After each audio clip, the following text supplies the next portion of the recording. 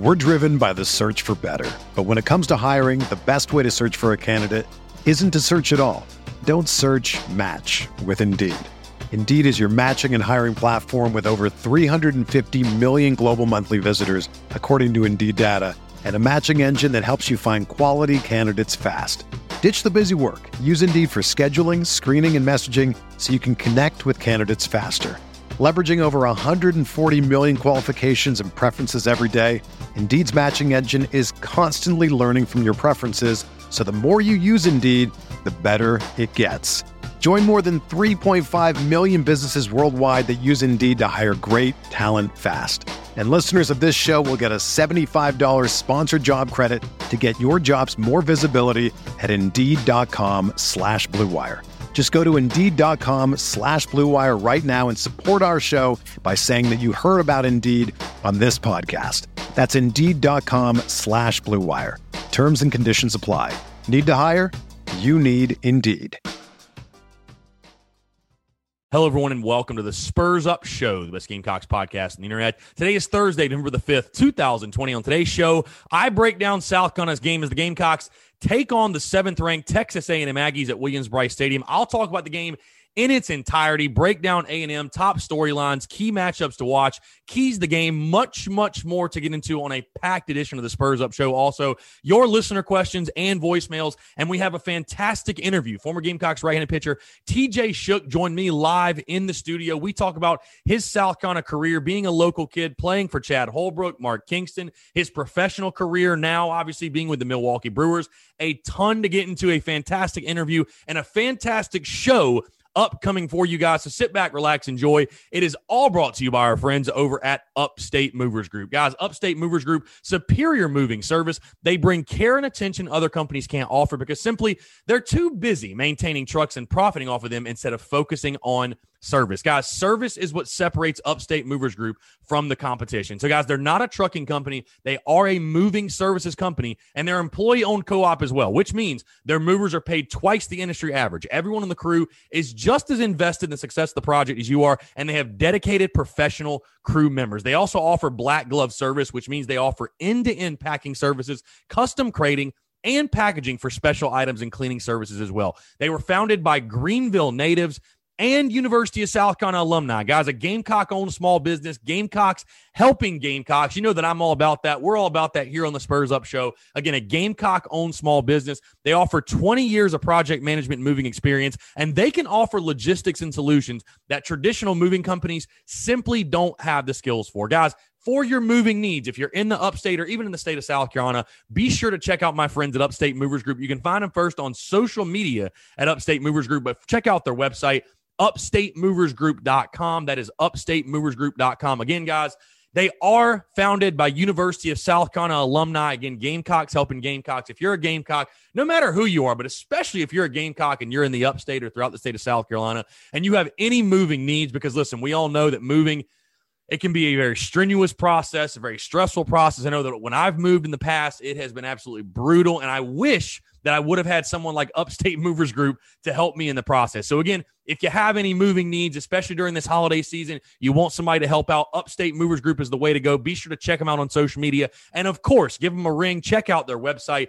upstatemoversgroup.com. That is upstatemoversgroup.com. Be sure to check them out and tell them Chris from the Spurs Up Show sent you. The show is also brought to you by our friends over at MyBookie. Guys, MyBookie, between the NFL, college ball, whatever, it doesn't matter. There's no shortage of games to watch, and with thousands of lines available on all your favorite sports and events, you can turn your game day into payday with MyBookie. Guys, if you're the person who likes to back the big favorites, consider putting a couple in a parlay for a much bigger payout. It's a little bit more stressful, but I can tell you guys, a parlay is a fun way to get the juices flowing. Not only do they make meaningless games exciting, but more importantly, they give you a chance to turn ordinary bets into a real moneymaker. And guys, don't forget the underdogs. They have a ton of value as well. The thing about the NFL and college football really is that underdogs are never really dogs, right? I mean, we know as South Carolina fans, our team is a dog going in the game this weekend, but you never know. You just never know in football. Every team truly has a chance to win, and you do too. Game spreads, championship futures, and player prop bets. It's never too late to get on the action and start turning your sports knowledge into actual cash in your wallet. Guys, you can sign up today at mybookie.ag. That's mybookie.ag. And when you do, use the promo code Gamecocks. So again, mybookie.ag, promo code Gamecocks to claim a deposit match dollar for dollar all the way up to $1,000. So guys, you go to mybookie.ag, you put in $1,000, they are literally going to match that with a $1,000 free play. And everybody likes free stuff. We could all use a free play in our lives, right? So again, it's a bonus designed to give you a little help and a head start on your winning season. Again, that's mybookie.ag, promo code Gamecocks. mybookie.ag, promo code Gamecocks for you to claim your bonus when you make your deposit. Guys, stacked UFC cards, all the major sports. Heck, I'm recording this right now on a Wednesday night. We have Maction back. Maction is back. If you want to bet on all the college football this weekend, sign up today to begin your winning season exclusively at MyBookie. Let's get it.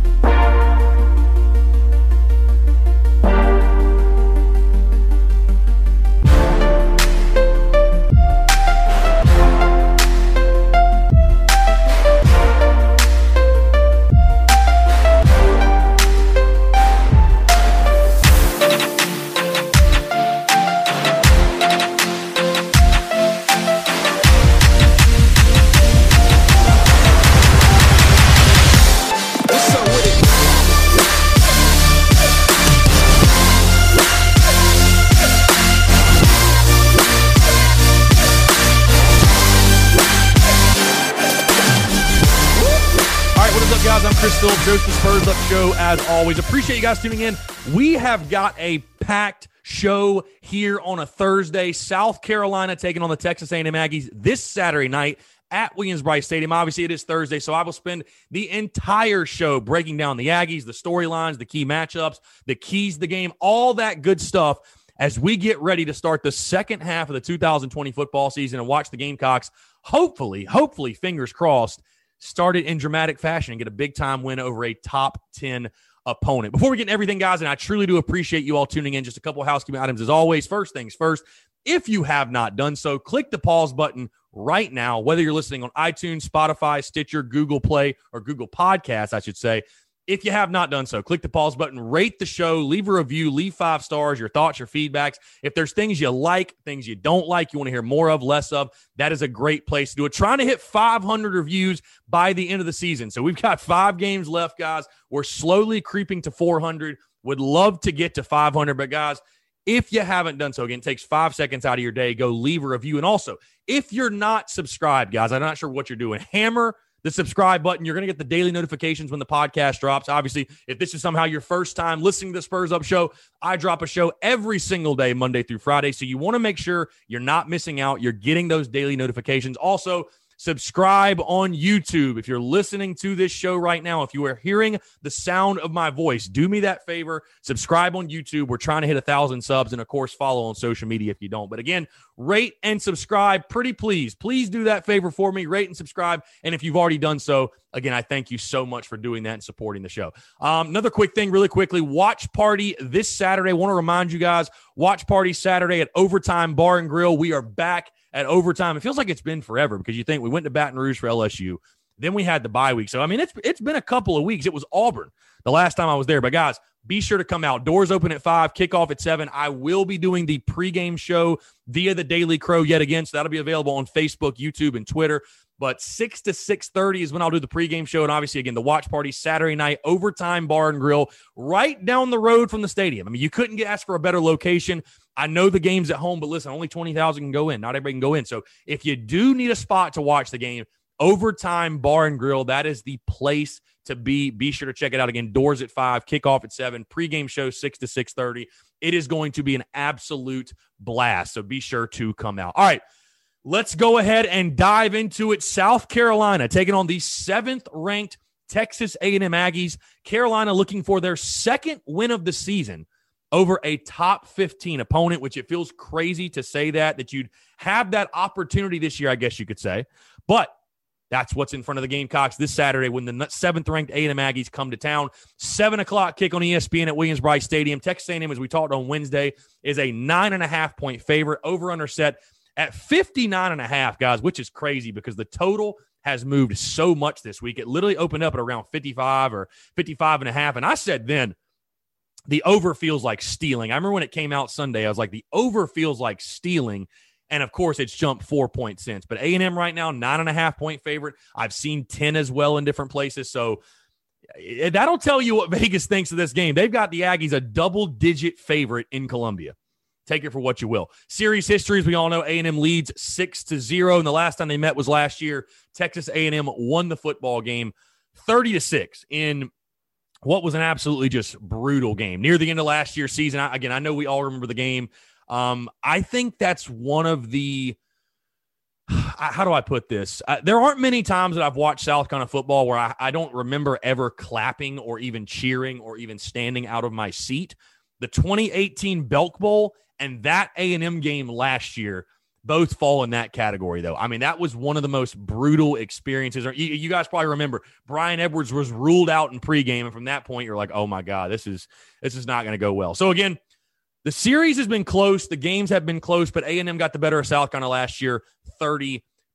Breaking down the Aggies, their head coach, Jimbo Fisher, coming into his third season. He is in his third season. The Aggies are 4-1 overall right now. Again, like I said, they're ranked 7th in the country. They have wins over Vandy. They have that big win over Florida, Mississippi State, and then Arkansas are their 4 wins. Their 1 loss to the Alabama Crimson Tide. So, I mean, you kind of think about their schedule and who they've played, who they beat, who they've lost to, and you're like, well, the loss was to Bama. So you can kind of forgive that because Alabama just beats everybody. But overall, Texas A&M off to a good start in the 2020 season. They're actually, it's crazy. They're actually very similar to South Carolina statistically. So they average 30 points per game and give up 29 points per game. The Gamecocks right now are scoring 29 points per game and averaging giving up 30 points per game. So very similar statistically. One thing that stood out to me about Texas A&M, they are tied second in the league in the SEC in sacks. They have 14 sacks as a defense. And when you think of South Carolina struggles as far as giving up sacks, and I think I read something today that Colin Hill is the most sacked quarterback in the SEC. And that is a brutal stat. That will keep you up at night. That will, I'm sure Eric Wolford has nightmares about that right now. When you put those two together, A&M really, really good at getting after the quarterback, and South Carolina has not been good protecting the quarterback in pass pro. Could cause some problems for South Carolina. And, of course, when you break down the Aggies, you got to talk about Kellen Mond, the veteran quarterback.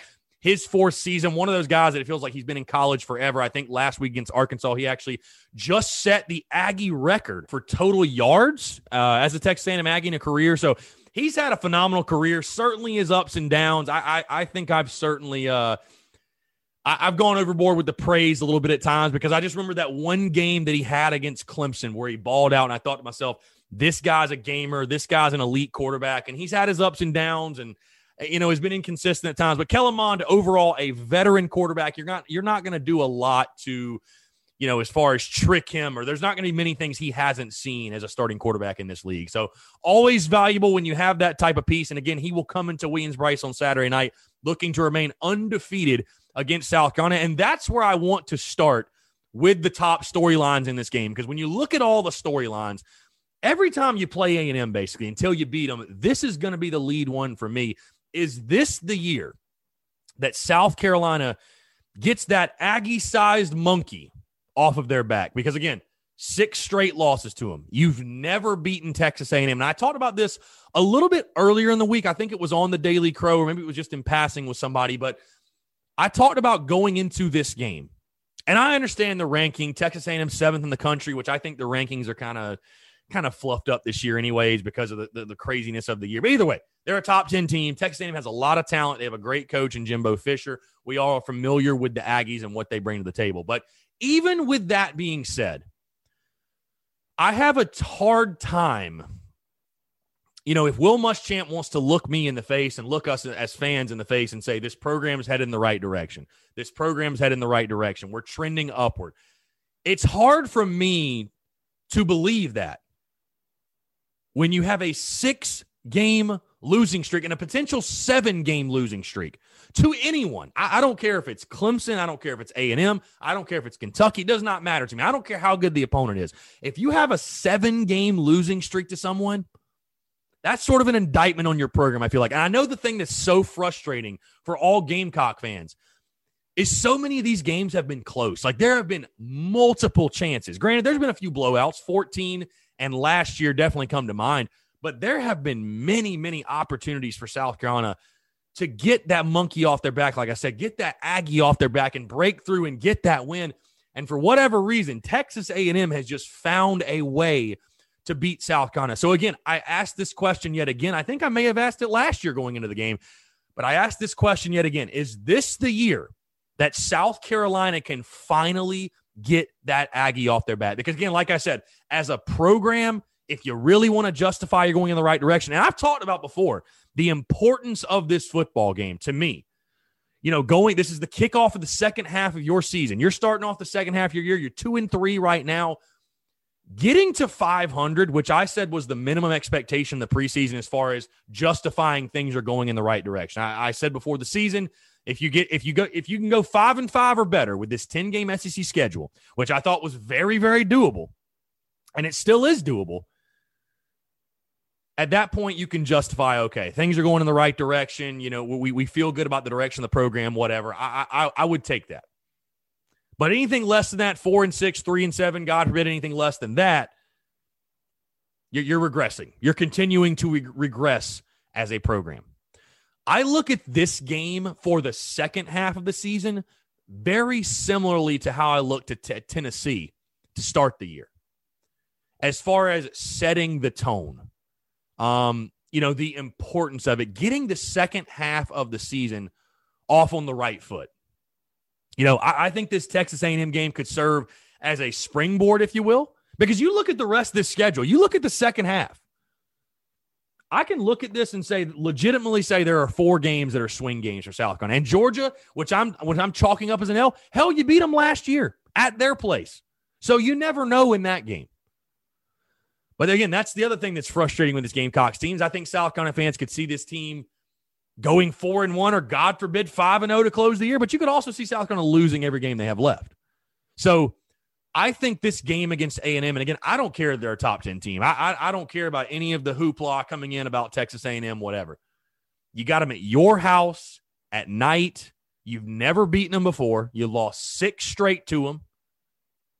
Eventually, something's got to give. You've got to get that Aggie off your back. And again, I think this game is going to set the tone for the second half of this football season. And I hate to say this because I don't really think there are moral victories, but even if you battle them down to the wire and you lose the game close, at least you may be able to pull some positives from that. But if we see the type of performance we saw in Baton Rouge, that type of ass whipping, you are setting up this second half to be a massive failure. So there's opportunity in the second half, no question. But can South Carolina finally find a way at home, at night, on national TV? Can they finally find a way to get that Aggie off their back? It'll be interesting to see. My other top storyline, and we've been talking about this all week long, so it is certainly a storyline, but the play of Collin Hill and overall the quarterback position. I know everyone is going to have their eyes on Collin Hill, the quarterback position I've talked about all week long. I don't think Collin Hill is the number one source of the problems for South Carolina. I really don't. I really don't think so.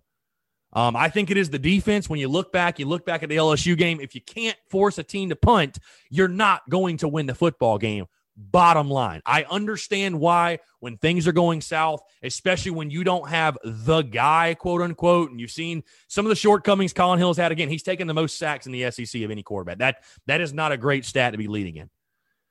But all eyes are going to be on Collin Hill because Will Muschamp made it clear on Tuesday he is QB1. He is going to start the football game. How does South Carolina handle the quarterback position? Do we see more of Luke Doty? God forbid, do we see any Ryan Helinski? Or do we just see Collin Hill the same as we've seen him the first half of the season? Do we see him take every snap? I'll be very interested to see. And how does Collin Hill, how does he bounce back from that game at LSU? Because, again, when you look at the stat line, it was a very on-brand game for him, but he did not play well. I mean, there's no justifying otherwise that he, played well in LSU or something. And a lot of those yards and, one of the touchdowns, that was pure garbage time. So what type of performance does Collin Hill have in store for this game on Saturday? Because, again, unfortunately, and it's going to happen, if he does not play well, the calls for Ryan Helinski, for Luke Doty, the social media madness is going to be at an all-time high. And I understand, listen, it comes with the position. You get too much of the credit, you get too much of the blame, for certain, surely. And, hey, I've only said from the beginning, I just want to see the guy that gives South Carolina the best chance to win football games play. I don't care who it is. I don't care what his name is. Get him out there. But I will just be interested to see, because you would think those Luke Doty rumors, maybe they started from something. I mean, I never did put a whole lot of stock in it, but do we see more of Luke Doty?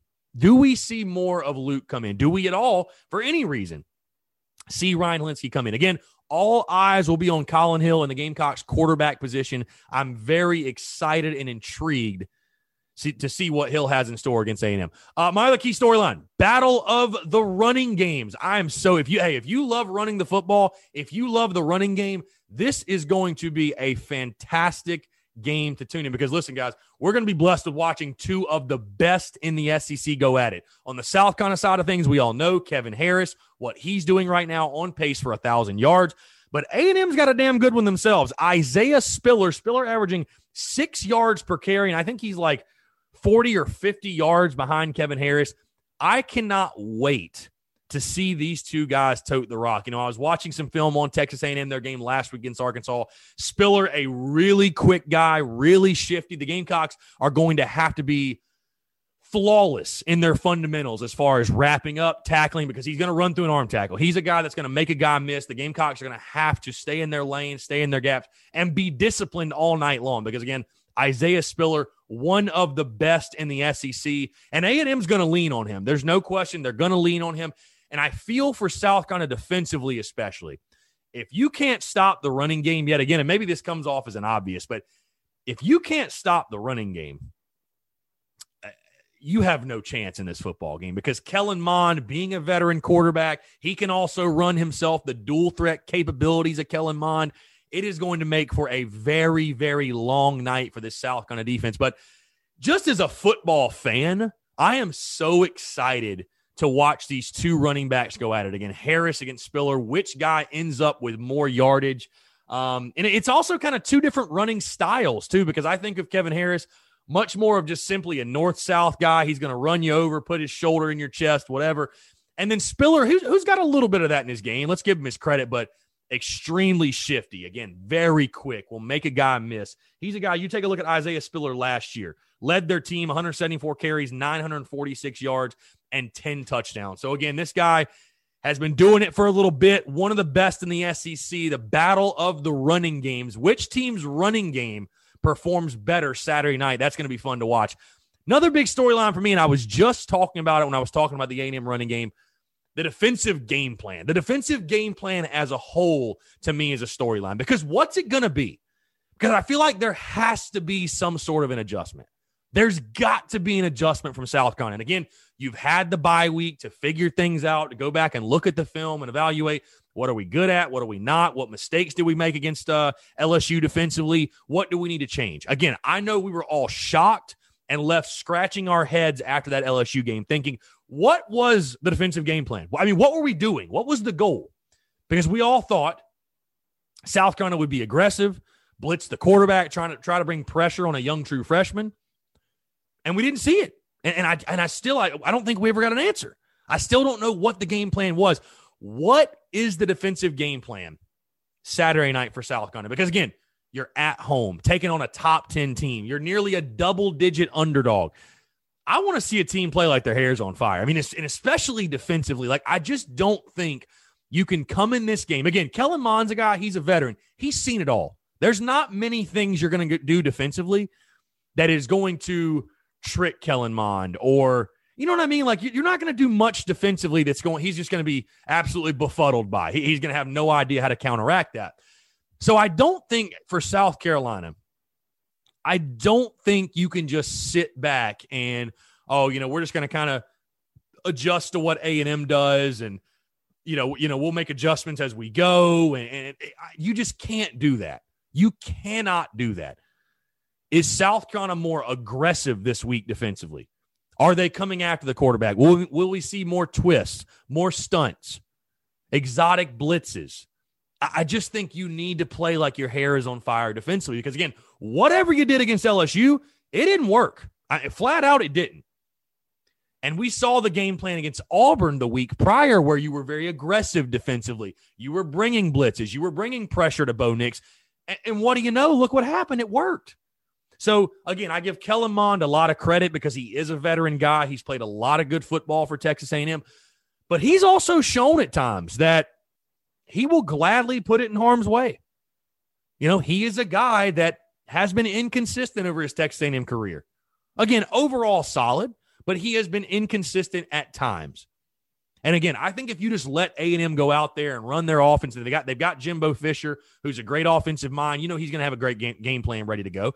If you just let A&M go out there and just run their offense, you're not going to stand a chance. Because let's face it, the Gamecocks aren't winning this game 42-40. They're not doing it. They're not built to do so.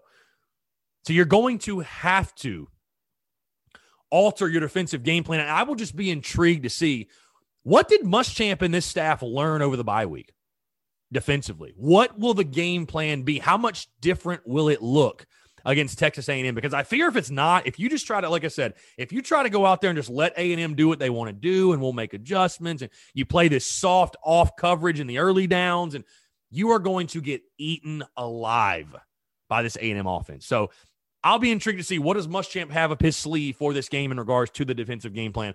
Another big storyline for me, and again, I know with COVID, it's only 20%. You'll only have 20,000 Carolina fans in the building on Saturday night, but protecting your home field, to me, that to me stands out as a storyline, because I talked about it with the Auburn game, and I'll talk about it with this game as well. These are the type of games, these are the type of moments you have to take advantage of. I mean, everyone in that locker room, everyone in that program, every fan should feel disrespected right now, because it is a slap in the face to have an opponent come in and be basically a double-digit favorite on your turf. On your turf, a double-digit favorite. That is crazy. I know we all remember back to the days of South Carolina, 18 straight home wins, and it was a place opponents feared coming into. Now, a double-digit favorite. You're a home dog by double digits. Can South Carolina protect their home field? What type of atmosphere, what type of crowd do we get at Williams-Brice? Because I think it's been pretty solid from what I've heard. I haven't been in the stadium, haven't been to a game, and I'm going to try to go to either Mizzou or Georgia because I'd really like to see what it's like. But can the Gamecocks protect their home field? And what will the atmosphere be like? Again, I know the first half didn't go exactly how people wanted, for sure, no doubt. I'm right there with you. But a lot of opportunity in this second half, and you can really change the entire narrative of your season if you can steal a win and get another big home upset against Texas A&M. So protecting your home field, can South Carolina do that on Saturday night? We shall see. Wrapping them up, my last storyline to get into, and then we'll get into key matchups to watch. My last storyline, though, how does USC bounce back off of the bye week and off of the LSU loss?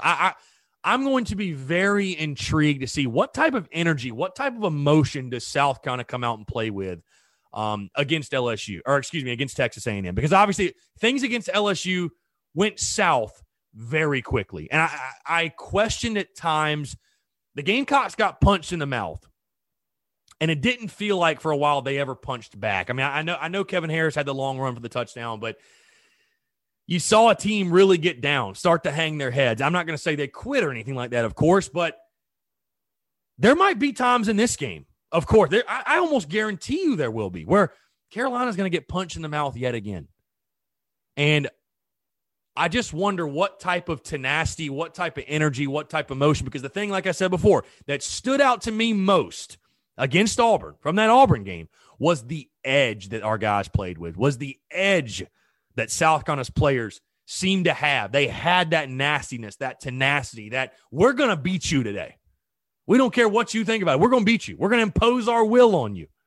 And again, Carolina has had a week off to stew over that LSU loss and had a week off to heal and to prepare and to get ready. But again, more importantly, think about what happened in Baton Rouge. like I said earlier, I want to see a team come out, play like their hair is on fire, play like they have nothing to lose. Again, you're at home, you're a double-digit underdog. Let it all hang out. Have some fun with it.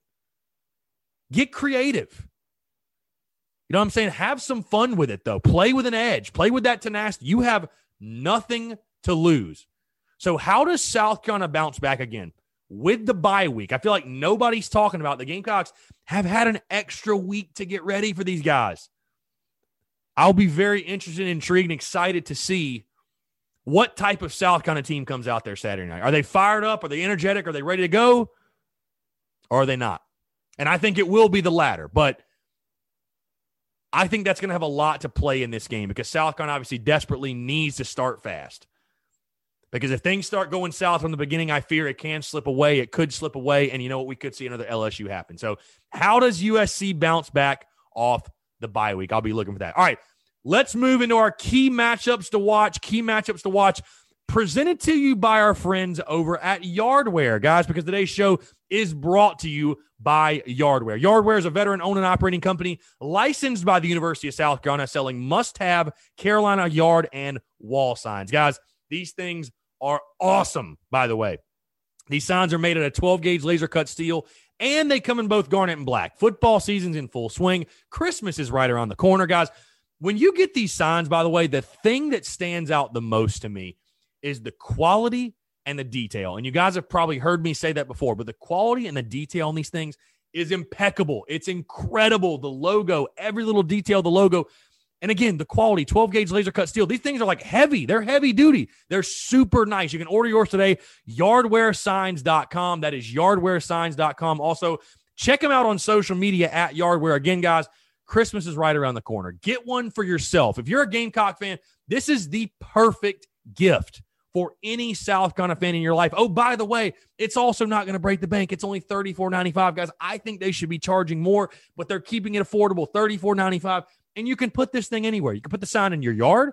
I've got mine in my studio. You can put it in your office, your man cave, your garage, your living room, dining room, bedroom, wherever. It is an awesome piece that, again, all Gamecock fans need to have. No Gamecock fan, I promise you, guarantee you, if you gift this to a Gamecock fan, they are going to absolutely love it. There is no question about it. So again, order yours today at yardwaresigns.com. That is yardwaresigns.com. Also, check them out on social media at yardwaresigns. Again, that's yardwaresigns.com to order your sign today. Be sure to check them out and tell them Chris from the Spurs Up Show sent you. All right, let's dive in these key matchups to watch. We're going to start on the defensive side for South Carolina. I'm going with linebacker Ernest Jones against running back Isaiah Spiller. Guys, no surprise here. South Carolina is going to have to limit the running game if they want to have any chance in this football game, and it's going to start with Ernest Jones, your guy near the top of the SEC in tackles.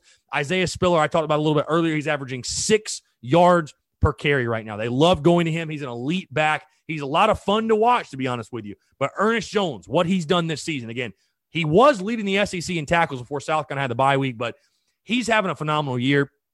Truly the leader of that defense. Ernest Jones will need to have one of his better games this season because, again, if A&M's able to get the running game going, if they're able to run the football like we saw LSU do, I fear South Carolina has no chance in this football game. So, again, Ernest Jones against Isaiah Spiller. Ernest Jones needing to have, in my opinion, one of his better games of the season if South Carolina is going to counter that Aggie running attack. Let's move to the offensive side for South Carolina. Running back Kevin Harris against linebacker Buddy Johnson. Johnson led A&M in tackles a year ago, by the way, guys. I'm trying to see. I think he had almost 100 tackles. No, 77. So he had 77 total tackles. 54 tackles right now at the halfway point. So Buddy Johnson is a legit player. He's I think Ernest Jones has like 55 or 56 tackles. Buddy Johnson is right there behind him at 54. So he literally is like the Ernest Jones of their defense. And we all know what Kevin Harris brings to the table. We all know the type of season he's had. And this South Carolina offense still, in my opinion, it goes through Kevin Harris. It starts with Kevin Harris. I expect Kevin to have a big game, have one of those games. Again, the best running back in the SEC that you've never heard of. That's my favorite way to describe him. He is so vastly underrated. But South Carolina, going to have the running game Saturday night. You got to take the pressure off of Colin Hill. We all know the limitations of this offense on the outside. You have to be able to run the football. Kevin Harris, a guy, again, very much north-south, put his shoulder in your chest, but you got to make a guy miss. Buddy Johnson's going to be that guy. He's going to have to make miss. So, again, running back Kevin Harris against linebacker Buddy Johnson. Again, the running games going up against each other. The battle of the running games, I think, will be so pivotal in this football game. Lastly, my last key matchup to watch, defensive back Israel Mukuamu against tight end Jalen Wydermyer. And I believe that's how you say his name, Wydermyer. Yeah. Defensive back Israel Mukuamu against tight end Jalen Wydermyer. Wydermyer, I don't know what it is, by the way. South Carolina, it feels like every single team they play has a great running back and a huge tight end. Like, everybody's just got a big tight end. This guy is very similar to Kyle Pitts, 6'5", 260. He had 2 touchdowns last week against Arkansas. And you take a look at what he did last year as a true freshman, had 6 touchdowns for A&M. He led them in touchdowns a year ago. Again, he's already got 2 this year, had 2 against Arkansas. Israel Mukuamu, you figure, is going to be the guy in this matchup. Again, Izzy, 6'4", very long, very tall. Can he keep up with Jalen Wydermyer? Because I was watching film again on A&M. This is Kellen Mond's favorite target. There's no question. I mean, they have other capable guys on the outside. Do not get me wrong. They've got other pretty good pass catchers. You think guys like Smith, Chase Lane, Caleb Chapman, Jalen Preston, they've got other solid options on the outside. There's no question. But Wydermyer, especially in those third down scenarios, especially in like those 3rd and 6s, 3rd and 7s, I see Kellen Mond going to him a lot. And again, I think with the size matchup, I think Izzy, you're going to need to put him on him. I think it is a good matchup for Izzy, and it should be one that is really, really fun to watch all night long. So again, Israel Mukuamu on Jalen Wydermyer, that's going to be a key matchup, a pivotal matchup, especially for a South Carolina defense that's got to find a way to get off of the field on 3rd down, because that was something that killed you against LSU. So again, my matchups to watch: linebacker Ernest Jones against running back Isaiah Spiller, running back Kevin Harris against linebacker Buddy Johnson, and lastly, defensive back Israel Mukuamu against tight end Jalen Wydermyer. Let's jump into my keys to the game. What's South Carolina got to do to beat Texas A&M? Let's start on it. First things first for me, the way this team is built, like I said earlier, I don't see South Carolina winning a shootout. I don't see them winning a 42-40 game. A&M on their side of things offensively, they've got a lot of talent. This team as a whole for A&M has a lot of talent, but you look at Jimbo Fisher, you've got a veteran quarterback in Kellen Mond, and you've got a really, really explosive running back in Isaiah Spiller. That is normally a key to success. That is the recipe for success for any offense. How do you limit this Texas A&M offense? Well, keeping them off the field is a great start. Winning time of possession, to me, my first key to the game is win time of possession, because you saw last week what it's like when you don't. The South Carolina defense got gassed. Gamecocks could never really get anything going offensively after that, and it just leads to a world of trouble. This is a football team, in my opinion, South Carolina, that is built to establish the run the football, have long drives, keep the other team's offense off the field, and win the football game that way. So again, if South Carolina is going to win this game, they're going to have to win time of possession. Just bottom line, they're going to have to win the time of possession against Texas A&M and keep that A&M offense off of the field. So again, winning time of possession, my first key to the game. My second key to the game, and I mentioned it a little bit earlier in the show when I was talking about Ernest Jones and the A&M running game, but execute the fundamentals. South Carolina, what do you work on over the bye week, right? You work on yourself. You look at yourself in the mirror. You work on the fundamentals, tackling, pass catching, blocking, the fundamentals of the game. That is what you spend your time focusing on. South Carolina, to pull this home upset, double-digit dog, a top 10 opponent, you've got to be damn near flawless in the fundamentals. You've got to be flawless. And I'm thinking specifically on the defensive side and tackling. I'm thinking specifically on that defensive side, because we've seen South Carolina get sloppy at times in tackling, a lot of times. Let's be honest. We've seen it a lot this season. South Carolina stands no chance in this football game if it cannot do the little things right, if it cannot execute the fundamentals. And when you're trying to pull off a big-time upset, when you're trying to pull off an upset like this, you simply do have to be flawless in the fundamentals. So again, the simple things, blocking, tackling, catching, literally the basics of the game, South Carolina is going to have to be flawless. So again, my second key to the game, execute the fundamentals. And my final key to the game, and I sort of, again, mentioned this earlier, when I talked about protecting your home field. What type of energy, what type of emotion does South going to come out with? My final key to the game, embrace being the home underdog. You know what? Nobody thinks you're going to win this game. Most people at least don't think you're going to win this game, especially outside of Gamecock circles. Even your own fan base doesn't think you're going to win this game, pretty much from what I've seen. Everybody against you, world's against you. Embrace it. Live in it. There's opportunity here. You have the chance to be the top 10 team at home. Play like your hair is on fire. Play like you got nothing to lose. Let it all hang out and see where the chips fall. You gain nothing going into this football game being timid, being scared, being passive. No. A&M has everything to lose. You have nothing to lose. Absolutely nothing. Embrace being the home dog. Play with that chip on your shoulder. And take it to A&M, and like I said, let the chips fall where they may. Just see what happens. Leave it all out on the field. So, again, my keys to the game. Win time of possession. Execute the fundamentals.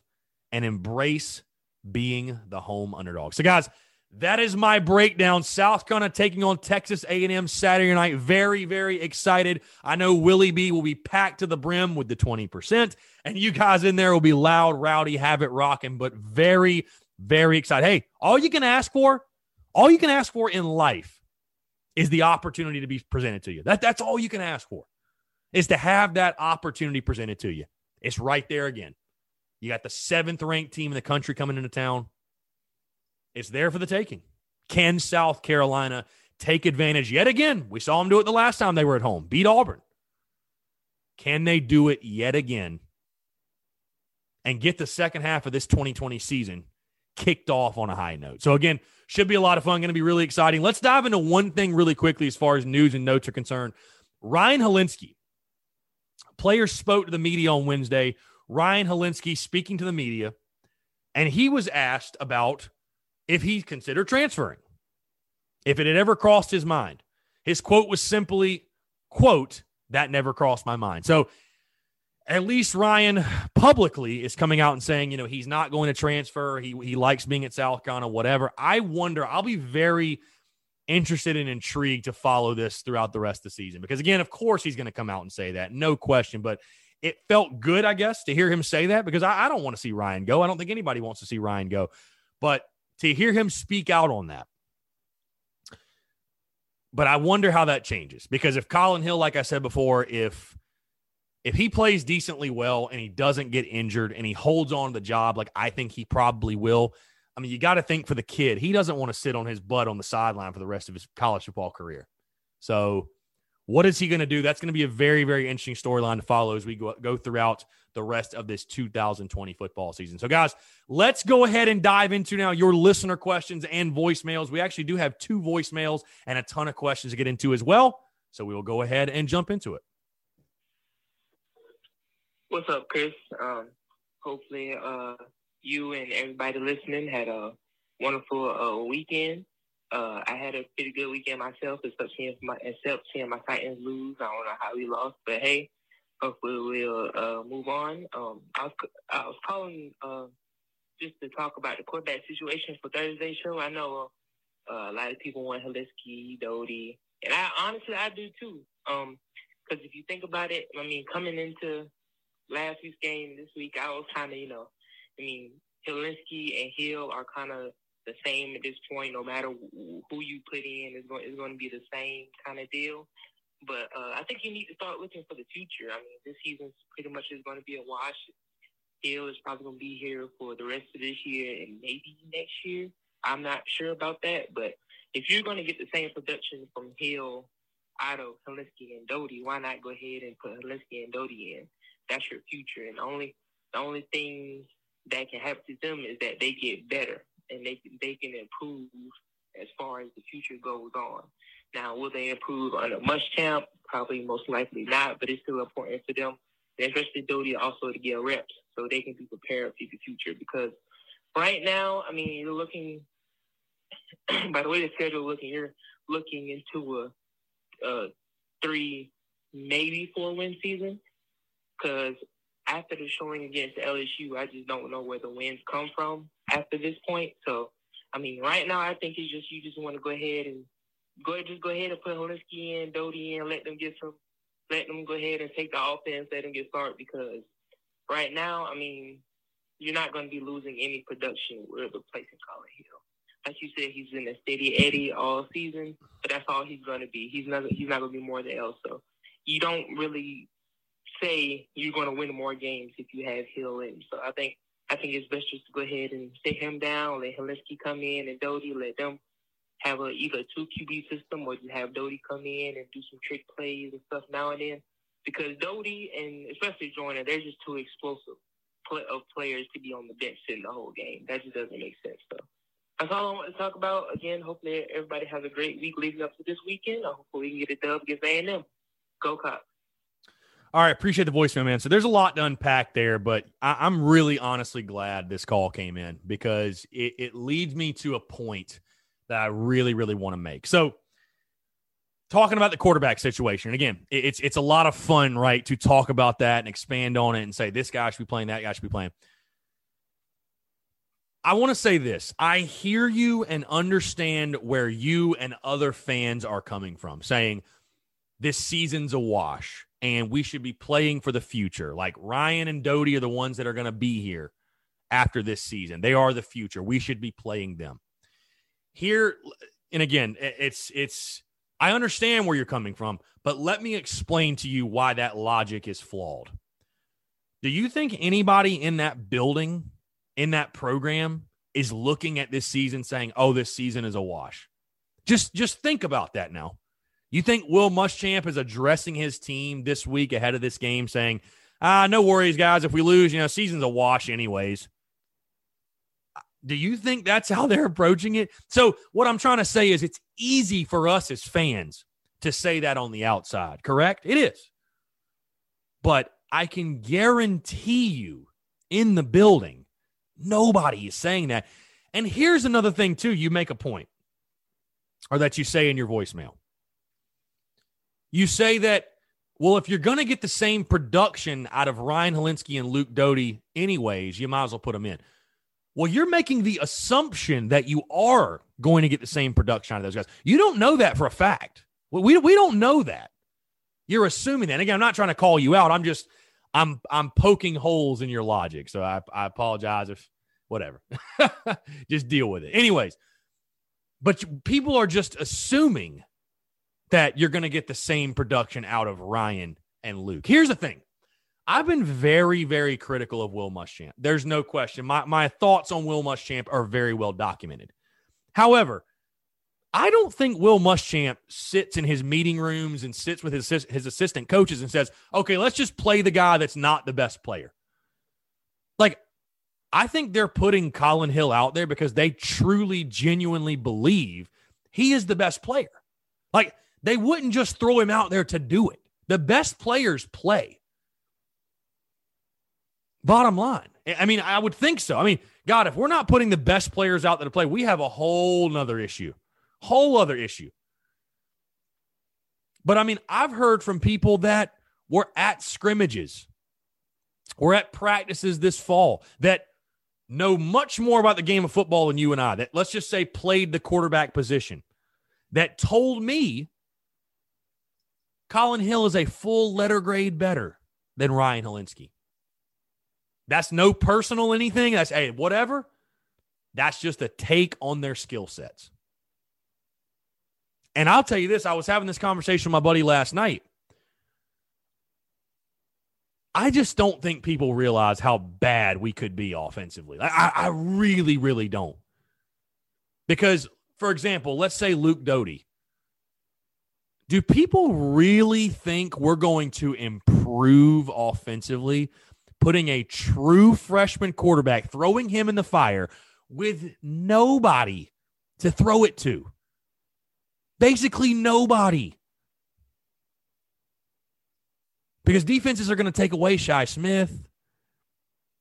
I mean, I hate to say this, and if you want to disagree with me, that's totally fine. Bro, I mean, listen, I had extremely low expectations of the offense coming in. I thought they'd score 20 points per game. I thought it was going to be brutal. I thought it was going to be abysmal to watch. So they have by far exceeded my expectations. But guys, again, you can argue me this till you're blue in the face, and I'd love to have this banter and this debate. I think what you're seeing from this South Carolina offense, I honestly, genuinely think that's as good as it's going to get. I do not think this offense, I think this is the peak. What you've seen through 5 games, it has been the peak. And again, I'm just pointing holes in your logic for fun and really to play some devil's advocate, but you assume that the production would be the same with Hilinski and Doty. But I'm telling you guys right now, if that were the case, if Ryan Hilinski was just as good, if not better than Colin, he'd be playing. I mean, there's no debating that. He'd be playing. So, again, I'm not coming at you. Obviously, man, I appreciate the voicemail. It's always a pleasure to talk with you. But I guess that's my biggest thing in my thought process. And people talk about the quarterback position. It's like, I think people kind of take for granted how bad we are around Colin Hill. I mean, listen, Kevin Harris has been phenomenal. Deshaun Fenwick, even I've really liked. But just on the outside in the passing game, you don't think Ryan Hilinski would struggle too? I think Ryan would struggle mightily in this offense. I don't think the sack numbers would be much better either. And then again, Luke Doty, I want to see Luke Doty play more. There's no question. I want to see Luke Doty play more. But you're asking a true freshman. What happens when the defense keys in on the running game? And you got to put it on Luke Doty's shoulder. Who's he going to throw the ball to? So I know it hurts to hear it. It hurts to say it. I think this is as good as the offense can. I don't think the offense honestly can get much better. I think we've damn near hit our peak. I mean, we're scoring basically 30 points per game. I would have laughed in your face in the preseason if you told me we were going to score 30 points per game. So maybe we'll get to the point this season where South Carolina will make a quarterback change, and we will get to see. And maybe I'll be completely wrong, and Ryan Hilinski will go out there and light it up, or Luke Doty will go out there and light it up, and we'll turn the season around and whatever. You know what I mean? But I think it's just, and I said this before too, if our backup quarterback's name was anybody, if it was anything other than Ryan Hilinski, I don't think Colin Hill will be catching nearly as much heat. I really don't. Because it's crazy to me, even the LSU game where he didn't play that well. Guys, LSU scored 52. 38 offensively, if you want to take away the kickoff return and the pick six. They scored 38 offensively. They punted 0 times. Colin Hill don't play DB, man. He don't play defensive line. Luke Doty doesn't play defensive line or defensive back. Nor does Ryan Hilinski. They play quarterback. What's the issue? Again, I relate with fans and I hear what fans are saying, because I think the biggest thing with Gamecock fans, if we're going to lose, they'd rather lose with their own. And I totally 110% understand that thought process. And I relate to it in a sense, but I'm just telling you guys from the football side of things,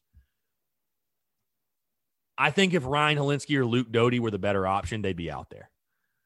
And I don't think, let's say, for example, if Ryan got the start on Saturday, I don't think it would change anything with the offense or the outcome of the game. I simply don't think so. I could be wrong, but I don't think so. But again, I appreciate you calling, leaving that voicemail in, and starting that banter, if you will, because it is a very interesting conversation. It's always polarizing to talk about the quarterback position, especially when you're talking about the backup quarterback. So it's fun to talk about, but I'm glad you brought that up. All right, let's get in this last voicemail, and then we'll get into your listener questions. Hey, this is Tom, and I just think that we're going to beat A&M and then go the rest of the season losing game after game, because it's the most disappointing outcome. And with Muschamp, the one thing that's consistent is disappointment, because it'll show us hope that our team is good enough, and then just get dashed across the floor, because we're just going to prepare for this game like there's no tomorrow, and then not prepare for any other game the rest of the season. I hope we can get them out, but I don't trust Ray Tanner to make the next hire. So we'll see what happens. I don't know what to think anymore. Love the show. Keep it up and have a good one. Tom, I appreciate the voicemail and appreciate you calling in. That, ladies and gentlemen, is the sound of a broken Gamecock fan. That right there is the Will Muschamp effect at its absolute finest. That's what happens when Will Muschamp has coached your football team for too long. Hey, I think a lot of South Carolina fans listening in right now, Tom, can probably relate to you, and they empathize with you, and they sympathize with you, and all that good stuff. So, yeah, hopefully, I don't know, man. Hopefully, this South Carolina team doesn't let you down too many more times this year. But kind of like you said, it kind of feels inevitable with Gamecock football as far as the inconsistencies and the disappointment. But I don't know. Hey, hopefully, you never know. That's why they play the game. So, all right, let's get in your listener questions really quick. Hamaza022. What adjustments do we make on defense to beat A&M? I think you've got to be aggressive. I think you've got to get after Kellen Mond. More of what you saw in the Auburn game and less of what you saw in the LSU game. Again, I don't know if you just bring the house like you did against Auburn, because I think A&M has more to offer and they're a better offense than Auburn was. But you're going to have to be aggressive, man. Like I said earlier, I don't see a scenario in which you can just kind of sit back and adjust to what A&M's doing and let them dictate the tempo of the game and the flow of the game. You got to make some plays. You got to make some things happen. Again, we all know if you're going to pull a big-time upset, top 10 opponent, you got to force some turnovers. You got to force some turnovers. So being aggressive, that's what I'm expecting from this South Carolina defense. And at least that's what I think they should do. Now, what will they do? We will see. But I think you need to be aggressive defensively. Let's see. JK Gill 34. Think they let a higher percentage fan at baseball over basketball due to being outside. Certainly a possibility. Obviously it came out this week. They're only letting 3,500 fans in Colonial Life for basketball season, which again is 20% capacity. And I mean, it's kind of what we expected, but I don't know, man. I hope so. I'm just hoping and praying I can go to baseball games. That is 110%. I just let me go to baseball games. Please let me go. Saltwater Swag, do you think if we had number 2 and number 3 wide receiver that didn't opt out, our offense would be way better? I mean, if this offense had a number 2 and number 3 wide receiver, it would be way better. There's no question. Yeah, 100%. So, Austin G _45, what is our most likely way to win against A&M? Well, again, I listed my keys to the game: win time possession, execute the fundamentals, embrace being the home dog. But you got to win the turnover battle. That's a given. And I think for South Carolina, don't look at the ranking either. Like, don't let that, oh my God, we're playing the 7th ranked team in the country. Who gives a damn, bro? They're Texas A&M. I don't think the ranking means anything. You've been close to beating them before. It's not like it's this unbeatable opponent. You know what I'm saying? You're not playing the logo. You're playing the team on the field. South Carolina, though, I want to see them be true to themselves in regards to their identity. Be aggressive on defense, number 1. But offensively, stay within yourself. Run the football. Establish the run. Be stingy in the running game and let the run open up the pass. We saw South Carolina. I mean, you got down so much you had to, but when the Gamecocks get outside of their comfort zone and have to do things they don't traditionally do, don't normally do, at least in this season, and we saw it against LSU, it's just not going to go very well. So, again, you do that and you win the turnover battle, I think you do have a chance in this one. Let's see. Thomas _Brady _H. He had 2 questions. Says, thoughts on T-Rob. Used to like him, but after watching his game planning, I'm not a fan. I've said this before. Has anyone's stock fallen faster than Travaris Robinson has in like the last couple years? I mean, I don't know what it is. I don't know if there'll ever be a change because Muschamp and T-Rob are literally like best friends.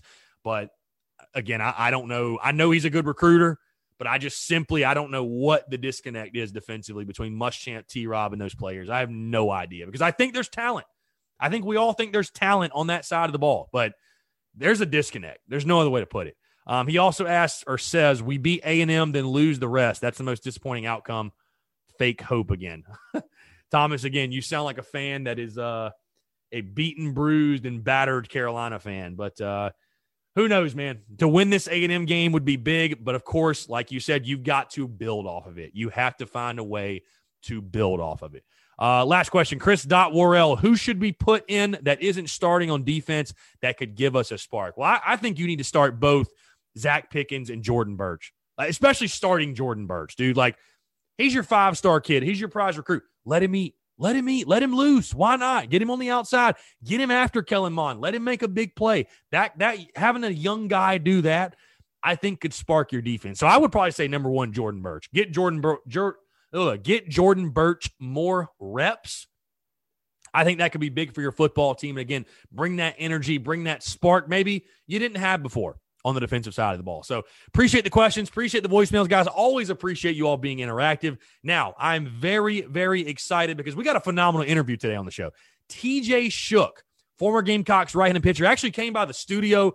Awesome conversation, sitting down with him. And as you guys know, whenever we're in the studio, the conversations flow. They're very organic, and I had a blast. Really appreciate TJ taking his time. But again, Gamecocks right-handed pitcher obviously was a major part of South Carolina staff over the last 3 seasons for South Carolina baseball. Was phenomenal talking to him. Great young kid, by the way. Great dude. Has a bright future ahead of him for sure. But we really dive into everything regarding his career, Carolina baseball, his pro career, an awesome conversation. It's all brought to you by our friends over at Southern Oaks Remodeling. Guys, Southern Oaks Remodeling, locally and family owned, over 15 years of experience. They specialize in roofing, windows, doors, siding, and additions, and they're serving the greater Columbia area. Guys, I talked about service earlier with the other companies with Upstate Movers Group.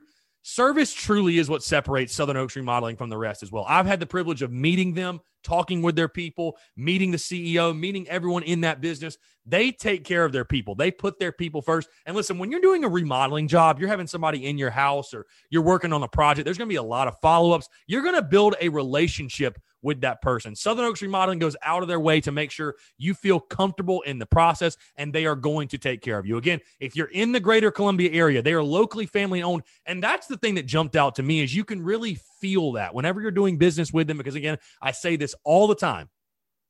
People don't spend money with businesses. They don't invest in businesses. They invest and spend money with people, and people is what makes the difference with Southern Oaks Remodeling. Again, over 15 years of experience. Whatever project it is, we're in the holiday season. Why not knock it out right now? Roofing, windows, doors, siding, additions, any project, any remodeling project you may have, Southern Oaks will take care of you. They're the way to go. Again, serving the greater Columbia area. If you're in the area, be sure to give them a call. Check them out. That's Southern Oaks Remodeling. Again, Southern Oaks Remodeling. Check them out and tell them Chris from the Spurs Up Show sent you. Enjoy this conversation with former Gamecocks right-handed pitcher TJ Shook. All right, joining us today on the Spurs Up Show is a man that pitched for Gamecocks baseball from 2016 to 2020. During his career, he went 6-1 overall, had a 3.04 ERA, 74 total innings pitched for the Gamecocks with 92 strikeouts. He also has his own brand, 3 Up, 3 Down, as he's rocking right here, as you see in the video, and was signed by the Milwaukee Brewers as of recently, as of this spring. Very pleased to have in the stew TJ Shook, former Gamecocks right-handed pitcher. What's up, man? Appreciate you coming by. Doing well. Glad to have you, man. Glad to have you. Obviously, local kid, and I want to start there. You were from Columbia, went to Dutch Fork High School, and we were just talking off air about when you got to Carolina and Chad Holbrook being there. But just talk about the recruiting process for you. Obviously, I know you were one of the top guys in the state when you came out. So what it came down to, why you chose the Gamecocks, and just what the recruiting process was like overall. Yeah, so my senior year, I didn't really – well, actually, my junior year, I hit and pitched in high school. So I went to Diamond Prospect events trying to get recruited, whatever. And I started doing well, started hitting upper 80s, getting looked at by a bunch of other colleges. And USC wasn't really showing that much interest. But I thought it was kind of funny because Monty Lee contacted me and was like, want me to come visit Clemson. Right.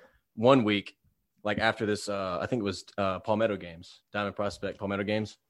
And I was supposed to go visit Clemson the next weekend, and then I guess somehow South Carolina found out about it, and you're right in their backyard. I mean, literally. So they wanted me to come visit the next day, and I walked around with Myers. He showed me everything, the campus, and it was just like it was there. Like I wanted to go there. I grew up a Gamecock baseball fan. Right. It was just like my dream school. I just was waiting on them to show a little bit of effort. Right. Yeah, I was going to ask. I mean, growing up locally, I feel like the ties had to be there as far as like being a Gamecock fan. Like I said, if nothing else, a Carolina baseball fan. Like, I mean, because you were literally growing up watching Christian Walker and Jackie Bradley, Michael, like just those College World Series teams. So like, I'm sure it was like as soon as you get the offer, I would assume it felt like a no-brainer. I mean, yeah, it really was, honestly. But me and my dad would always go to the games.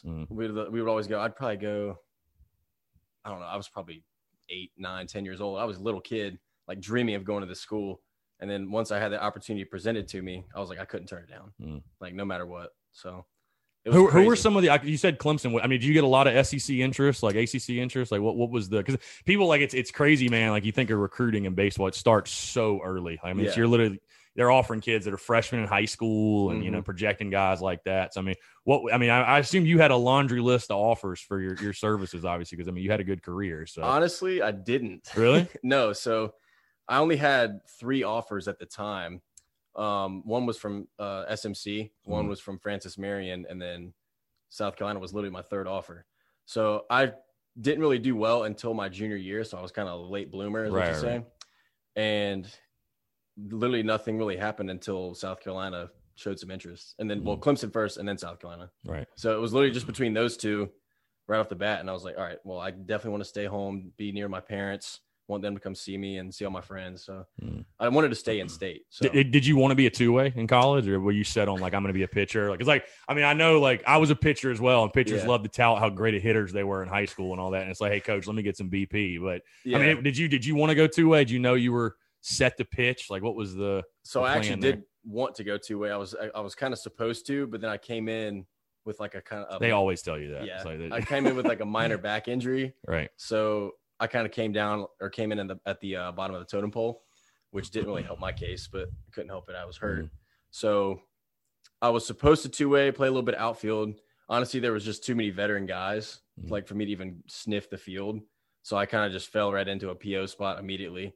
And that's just kind of how it worked out. Right. So, I mean, I was a better hitter in high school than I was pitcher. Really? And it was actually crazy. So, and then I had a back brace. Right. And you mentioned the injury, because I was, like I said, we were talking off air and taking a look. I didn't even realize that you got to Carolina fall of 16 and you redshirted 17. So obviously I would assume the injury played a major part in you getting the red shirt or whatever. But I think it's good you come in, you sit back and kind of watch and learn and observe. But what a year it was that you got to sit back and watch and learn. But before we get into that, just talk about, again, you came in under Chad Holbrook. Obviously what he did, I mean, he was on the staff when South Carolina won the back-to-back titles. And I mean, his reputation speaks for itself, obviously doing great things now at College of Charleston. But just talk about, you talked about Jerry Myers, you talked about, different guys on that staff, but the relationship with Chad Holbrook, what was that like?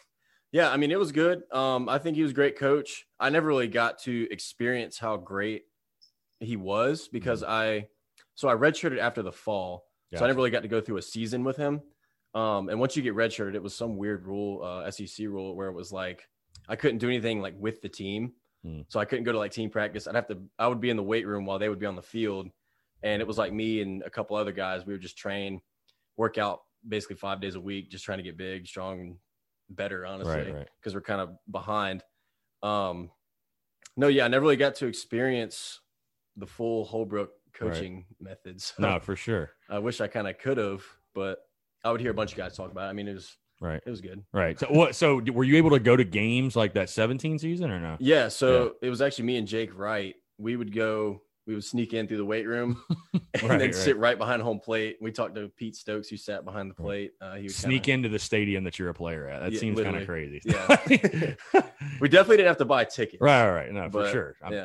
I'm glad. So talk about that 17 season. I mean, again, I've had guys that were on that team that played, and obviously, I mean, the 17 season, I feel like was very similar to like the 19 season you were a part of, where injuries just derailed it early, and it felt like every weekend it's coming down to Sunday and you're losing in some heartbreaking fashion. I mean, it obviously takes a toll on you. But first, we'll talk 17, and again, you were watching from the sidelines, but I mean, just did you even ever envision like that would be your first year as a Carolina baseball player of like that? I mean, it was a rough year. There's no other way to put it. Like, it was a very, very rough season. Just talk about experiencing that from the sidelines, I guess. No, yeah. I say, honestly, it was a really big year for me personally.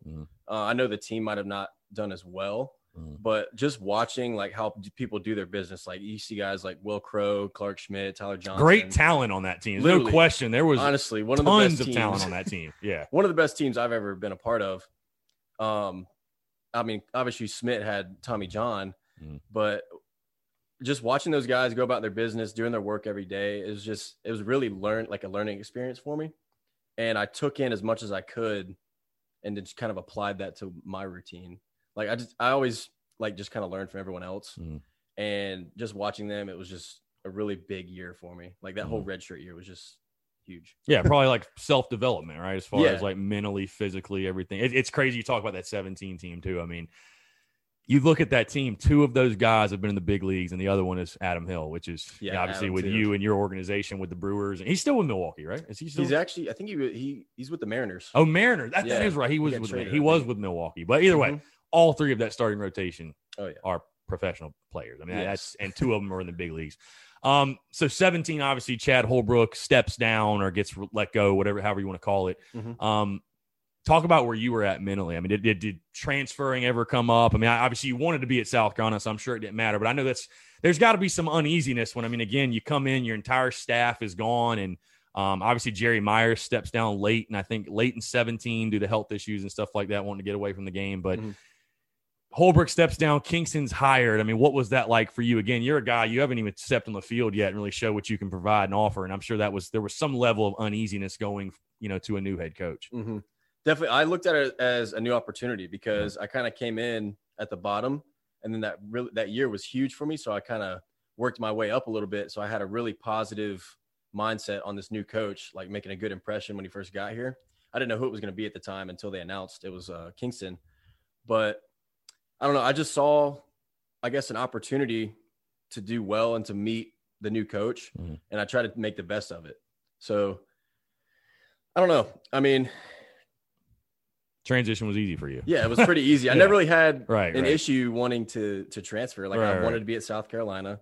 It's a great school, great facilities. Like there's nothing that I would want to change. Right. What were those first interactions like with Kingston? Because obviously there was a mentality shift. I mean, things changed. I mean, I've talked to like the guy that always pops in my head and more on the hitting side of things, but like Stokesy, I'll just tell you, he's like, I don't know what happened, but Kingston straight up revitalized his career that final year. So like there was obviously a philosophical shift, but overall, like that first meeting, getting to know Kingston, like what was that like? Because obviously we know now going to 2021, his 4th year at Carolina, but those first interactions, what was that like with Kingston? No, yeah, I think the first time I met him was in the locker room. He came in and like introduced himself. I think it was like one of the first days he got there, and just shook his hand, said, "What's up? I'm TJ." He introduced himself. That first week, I think we had a meeting. And it was just like an immediate change. Like he was really disciplined, really like on schedule. And I think that's good because you need that. I mean, yeah, he kind of just turned the program around. With Holbrook, it wasn't as disciplined. It was kind of laid back. It wasn't like this. It was almost player led. Right. But with Kingston, it was literally like, all right, we're going to do this. We're going to do this. We're going to do this. He was very professional about it. Like with everything. Right. So it was a nice change. How about Skylar Meade? I'm curious here because I think he's one of a guy that we don't talk about enough is like a guy, young up and coming coach. Like obviously he was at Michigan State. Now he's at Carolina. Like, what's I guess without spoiling anything, like what's his philosophy as far as pitchers are concerned? Because I remember there was talk, like I think going into this past season about is South Carolina going to have openers and like do kind of what the Tampa Bay Rays did at one point? I was like, I don't think so, but I know Meade. Each pitching coach kind of has their nuances and ways they go about things. Like Jerry Myers and Skylar Meade are obviously different people. So like, what was it like being a pitcher under him? Your time there, like his philosophies, the way he kind of went about things. No, yeah, I loved everything that he brought. I never really did a lot of weighted balls, I did bands and stuff in high school. But him implementing some weighted balls each day for practice, like we do a lot of external throws, a lot of like pivot picks, just that whole kind of philosophy, like maybe the drive line philosophy, you can say, implementing that kind of this new age use of technology. And because they're very analytical. Like they're very into the numbers. And I mean, you go to like the scrimmages and stuff and you're seeing like the spin rate and and I know you guys love it, like the players love it, but it's crazy. Like, I make myself sound old. Like when I played, we didn't have that. Like we didn't have the TrackMan and like all that. But I mean, I talked to Kyle Peterson, who's done College World Series, and I talked to the D1 baseball guys. I think everybody kind of agrees you need a mix of both as far as you need to have the numbers side and the analytics and stuff, but you also got to be a coach. I think you got to know when to go with your gut and trust the, trust your decision making and stuff like that. So, and I know Meade and Kingston, they definitely use that to their advantage as far as the numbers and analytics. I know launch angle, like you hear launch angle over and over again. I know Kingston is a big proponent of that for sure. They love numbers. like you said, I think it just comes down to the eyeball test. Yeah. And just being able to do your job and just get guys out as a pitcher. Yeah. And then for a hitter, getting on base, really, and scoring runs as many as possible. But yeah, they look into it. I like it just because it's new and it'll help us in certain ways.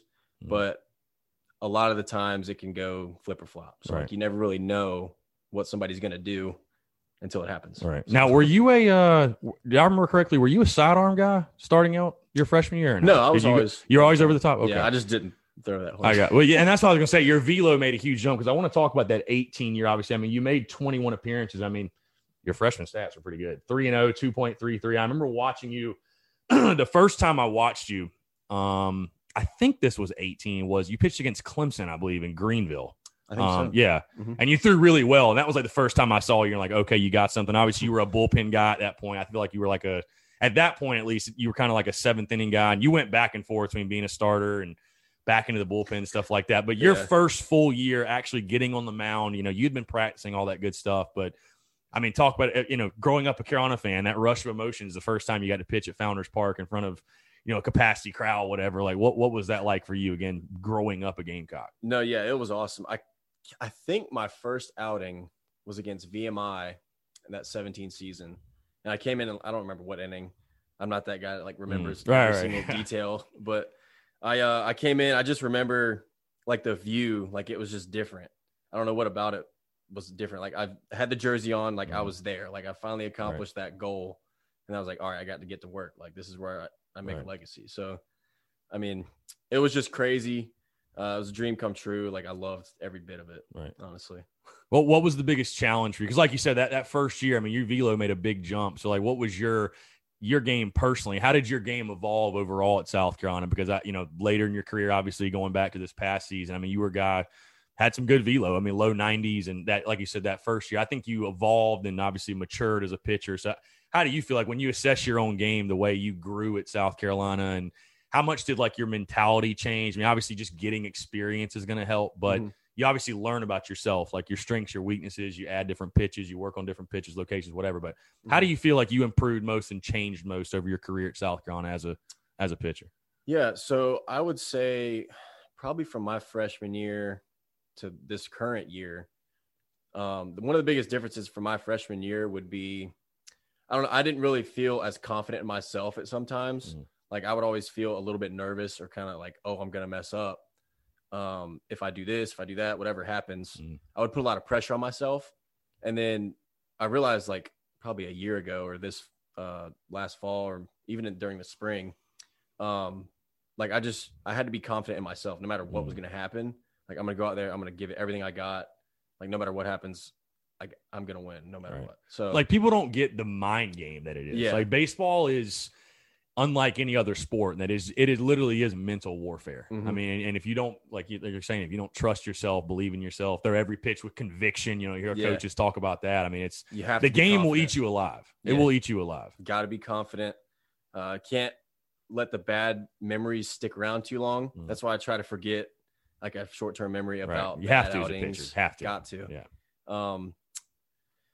I don't know. I guess another thing is just focusing on what you're good at and making sure you're good at that and don't be just kind of mediocre at everything. So like I had a decent changeup, so I would throw the changeup every day in practice, make sure it was feeling good. Just focusing on what you're good at and just putting up numbers, honestly. For sure. Doing what you can do. Now, that 18 season, again, Kingston's first year, really, really interesting because it started off not very great. Lose the series to Clemson yet again. Things are off to a rocky start. And I ask everybody about this that's played with you on that team, that PC game. You lose that midweek, and it's like a come to Jesus moment with Kingston. He takes whatever away from you guys, the players' lounge or whatever. All just from there, it's just like boom, it clicks. Sweep LSU. You guys go on a run all the way to the Super Regionals in Fayetteville, which I know had to be a crazy experience. But just talk about that season as a whole. I mean, again, you're kind of just getting your feet wet, but also going through this. Like, what do you think clicked for that team? Like, what was it that just all of a sudden just came together? I wish I had an answer for you. I really don't know. Right. Because there were really good players on that team as well. I mean, you look at that pitching staff, really good pitching staff. Yeah. So I think it was just honestly just Kingston kind of hate to say it like this, but getting in our ass a little Right. bit. Like we just needed that like push. Basically, we were just kind of not soft, but we weren't as together. And then after that, I would say, like obviously the players' lounge was taken away, and then just that like I don't know, it was probably a couple days or a week long of like realizing, oh wow, we're terrible right now. We got to do something. We got to get better. And then we all just kind of meshed, and then it just kind of took off. Yeah, I mean, it definitely clicked. I'll ask you again that first year, did you have like a welcome to the SEC moment, whether it was like in practice or in a game, like where you're like it clicked, you're like, this is not high school anymore. Like, this is the real deal.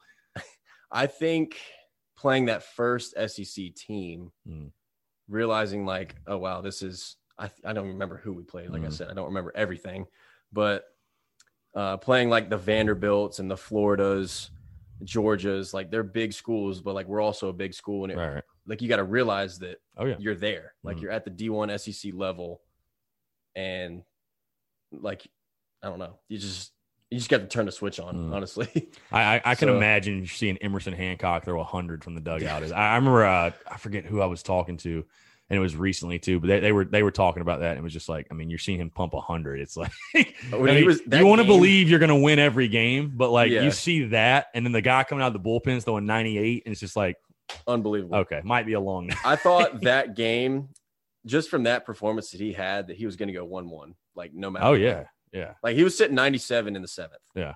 Like that's like Incredible. MLB numbers. Yeah. So just watching that game and watching him pitch, I was like, wow, this is as close to professional baseball as it gets. Yeah. So for sure. So Yeah. and again, that 18 season, we'll go back to it though. Just talk about again, you're a young buck, but that run through the regional and again, turning it around after the way it started and, going on that run, Kingston's first year, you go to the Supers and you talk about those big time SEC teams and you go to Fayetteville, which is a big time environment. Like their fans are crazy. We all saw it on TV, but I mean, that had to be a really cool experience for you, especially rebounding from the first year where it was just so, down and out coaching change to, I mean, you're a game away from Omaha, which is obviously at Carolina. That's the ultimate destination. Just talk about that experience, that going through that. Well, let's see.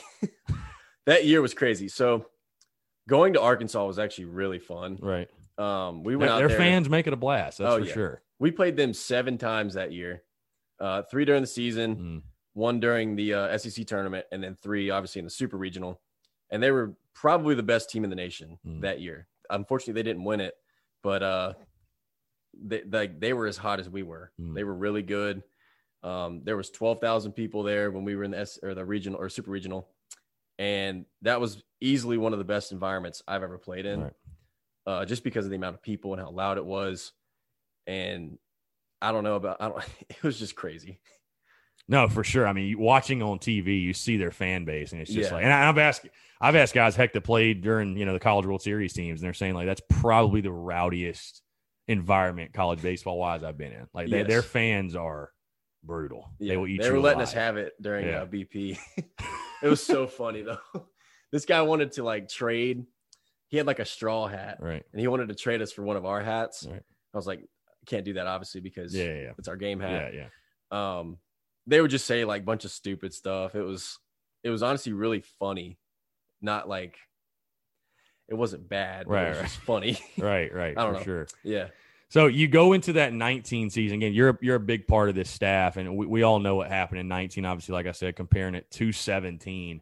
But I think it's no secret that the loss of Carmen was really kind of what kind of derailed everything. I mean, you lose your bona fide ace, and I remember I was at all 3 of those Clemson games. So I was at that Clemson game when he got that freak injury, broke his foot. But we'll talk on a more positive light. Again, you grow up a Gamecock baseball fan to beat Clemson in that 19 series. And obviously I had Reed on the show and other guys, but Reed with that great performance on Sunday. And I did you pitch in that series? I'm trying to think. Did you pitch in that series? I did. I pitched at Floor. That's right. Okay. Yeah. Greenville. Yeah, for sure. Yeah.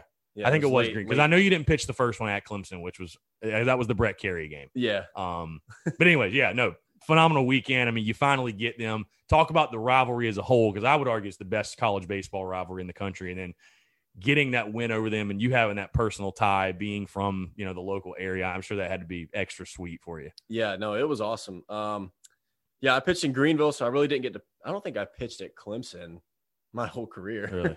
I either pitched I think I pitched at Fluor Field every time we played Clemson. Mm. But just getting that satisfaction of like finally beating them from like earlier in the year, earlier in my career, it was nice. Yeah. Like, honestly, it is a big rivalry. There's a ton of people that support it, come out and support each team. So it's a great atmosphere, great rivalry.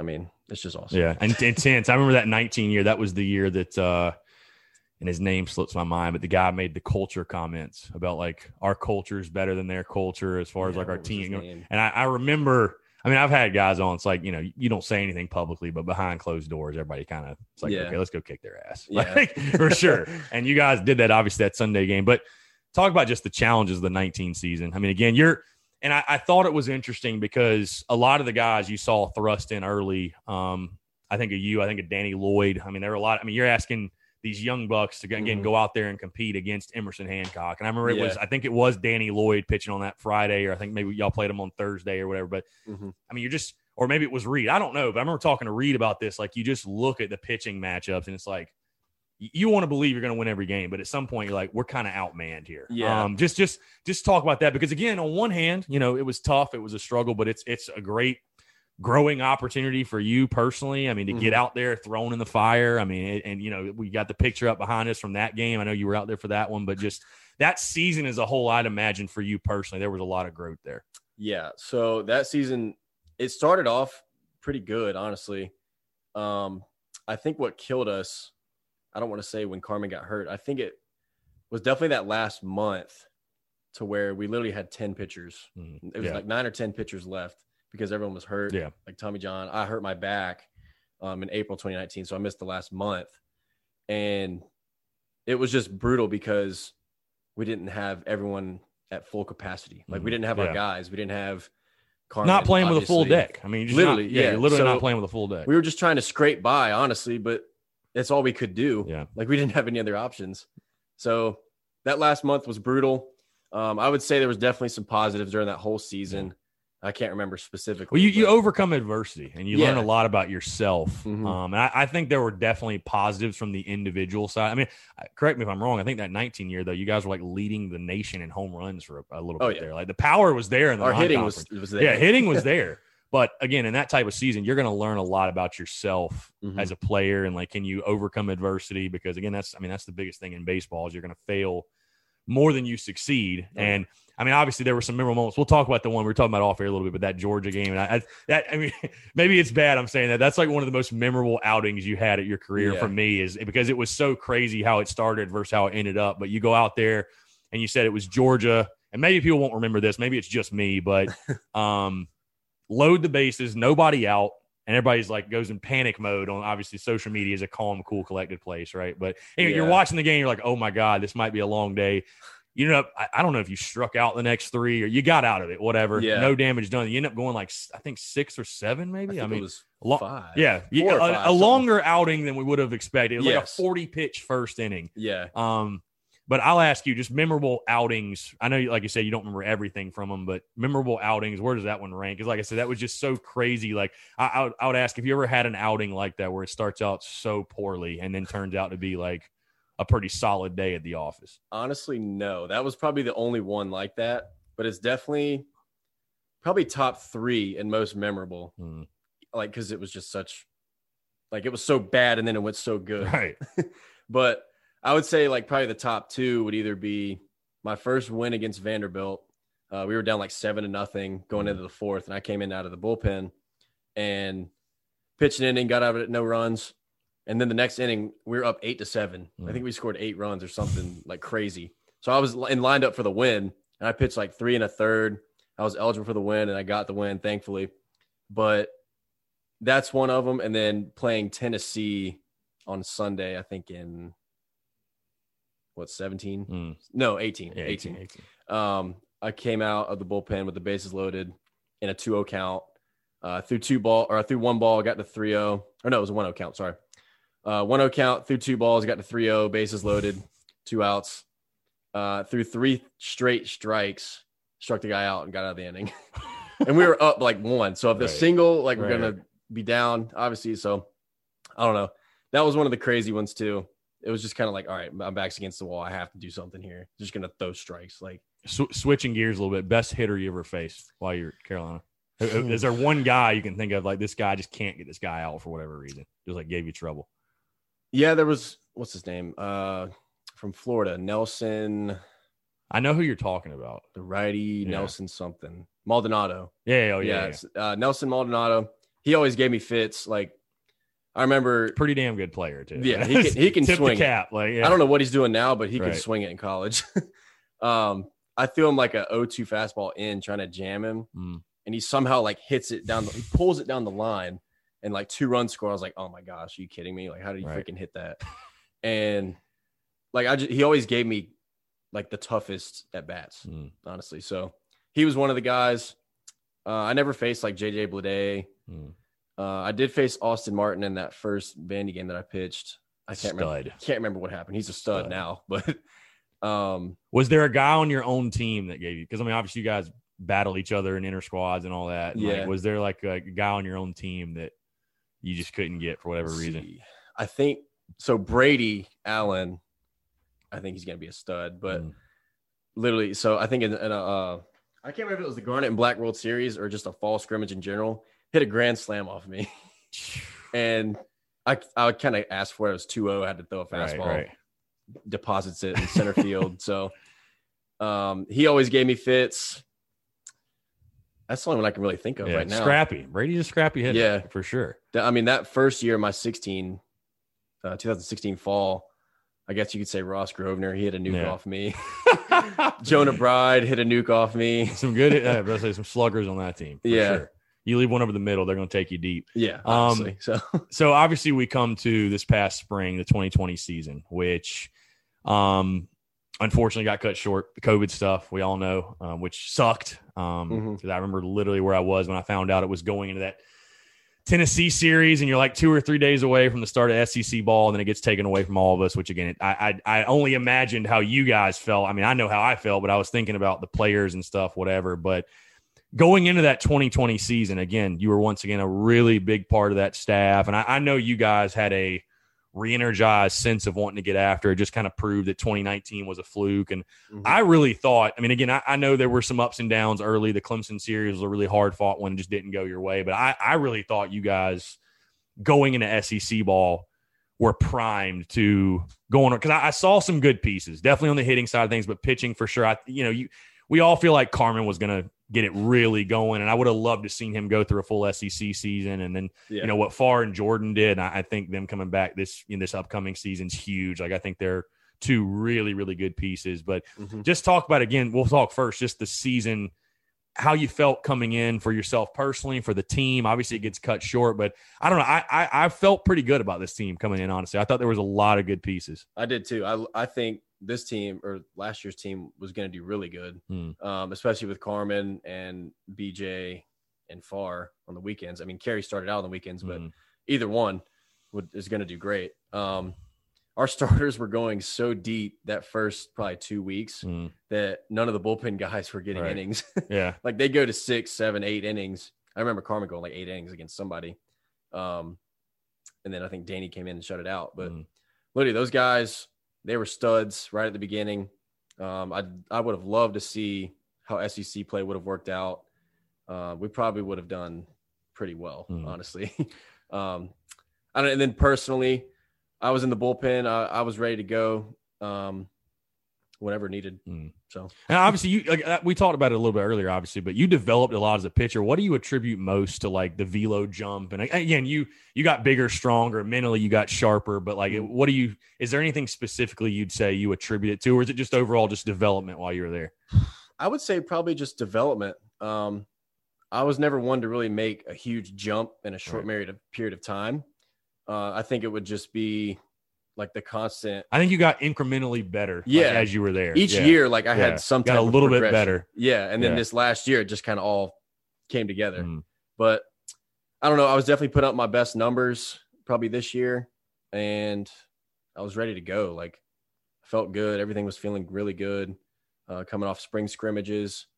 And just, I would have loved to see how this year played out for everybody. Like, it would have been great, I think. And then getting it taken away. I mean, I'm sure there's no words that can describe like how much that sucked. Obviously, I mean, again, it's something unprecedented nobody's ever dealt with. But like I said, I remember when it happened. I just felt so much for the guys in that locker room. Like, as far as guys that may never play another college game. You know what I mean? And obviously, I mean, you got signed by the Brewers, and you're doing that now. But just, I mean, I guess, what was it like? I mean, what can you really say? Like, I mean, what you know what I'm saying? Like, everybody had to deal with it. I know. I just remember that meeting we had in March, like literally 2 days before we were supposed to face Garrett Crochet, who throws 102 for the White Sox. Literally the big leagues.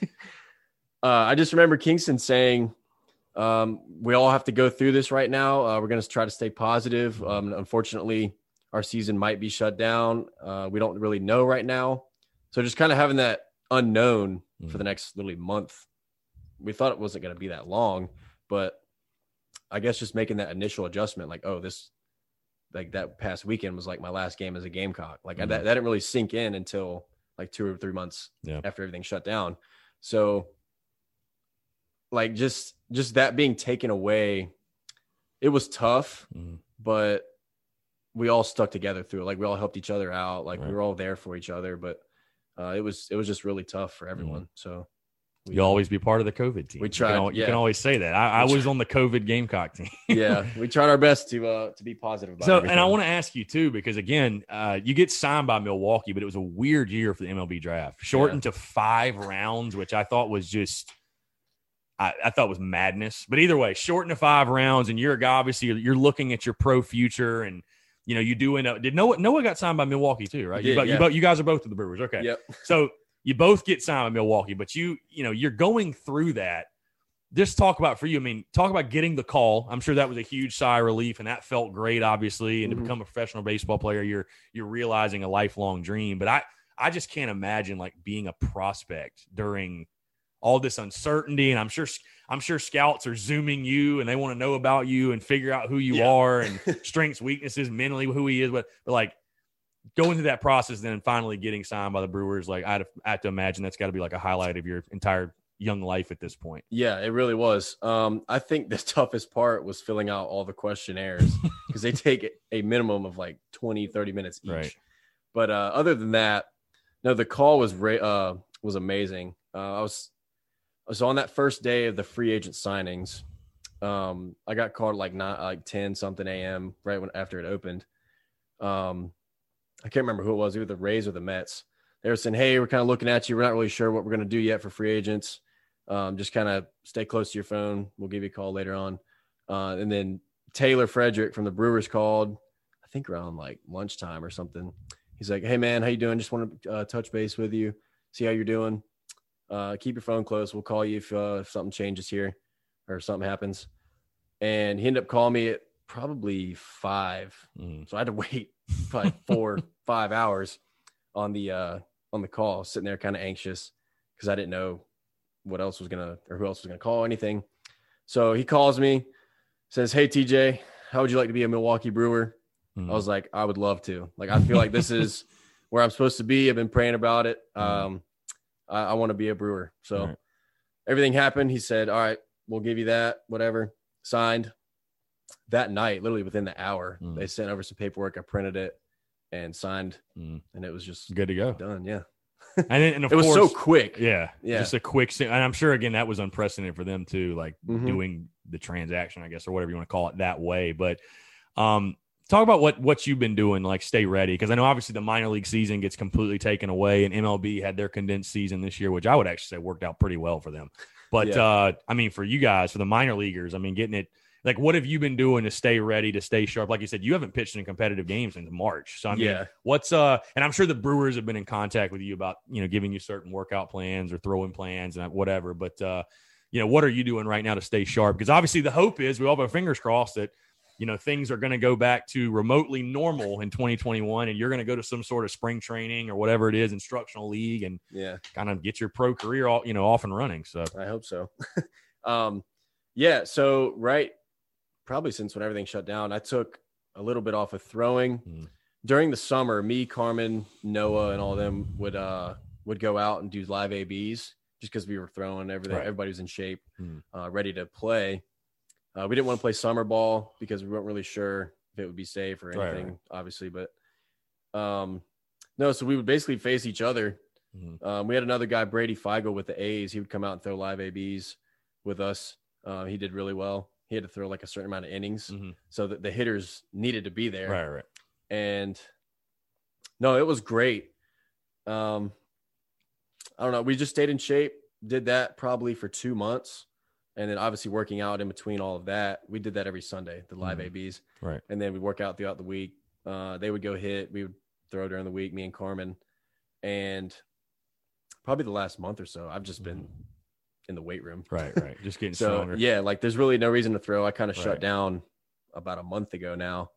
I think I'll start back here a couple weeks. I was going to say your arm is probably getting as much rest as you've ever had in your entire life. Because when you're a pitcher, you're just constantly throwing. But I'd imagine like on the flip side, looking at the positive, it's like, man, I feel great right now. My shoulder, elbow, we're good to go. Yeah, me and Carmen were throwing probably 2 months ago, and we're like, wow, like our arms have never felt this great.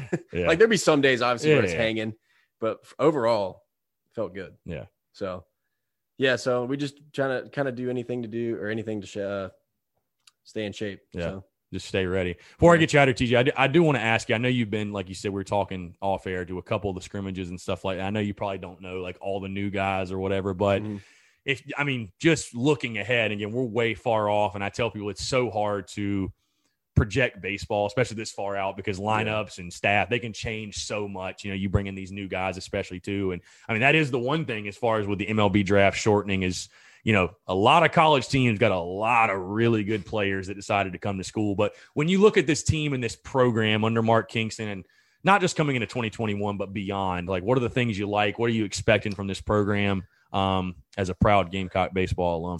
Let's see. I really think this next year will probably be the best year for college baseball it's had in a while. Yeah, I'd agree. Just because all the talent's returning, a lot of new talent coming in because not a lot of guys signed through the draft. So it's going to be an immense amount of talent, but I think we'll be straight. Like, I think we'll be pretty good. We got our guys.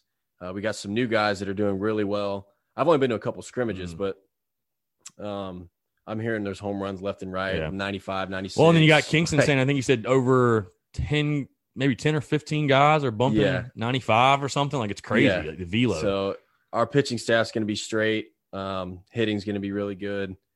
I'm excited to watch them this year. For sure. I just kind of wish I could be out there with them, but yeah, true. No, for sure. I'll definitely be supporting though. Yeah. Oh, absolutely. We'll all be watching. TJ, before I get you out of here, man, it's been a pleasure, by the way. You've been gracious with your time. No problem. Any funny memories, moments, stories behind the scenes you can tell, man, that you can tell on air, I'll say, because I'm sure there's a lot of stuff that happened during your career, but anything that stands out, you personally, team wise, like just funny memories or just great memories from your time at Carolina. Okay. So I would say my freshman year before games, we would all like jam out to music, like funk music, kind of get going, get in a loose kind of mood. Right.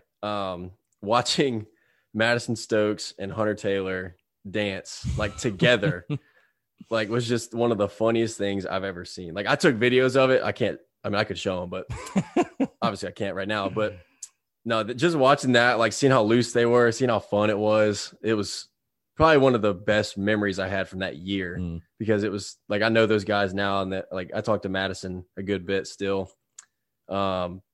It was just so funny, like just being with those guys and bonding with them. It was awesome. Yeah, awesome, dude. Those clubhouse memories, those bus rides, that's the ones that stick out for sure. Well, TJ, again, you've been gracious with your time, man. Thank you so much. I know I speak for all Gamecock fans when I say it was a pleasure watching you do what you did in the Garnet and Black, and best of luck. Obviously, we'll be keeping up with your career with the Brewers, and hope to see get a Shook Brewers jersey here soon. That would be nice. So for TJ Shook, I'm Chris Phillips. We appreciate you guys tuning in, and we'll catch you next time on an episode of the Spurs Up Show.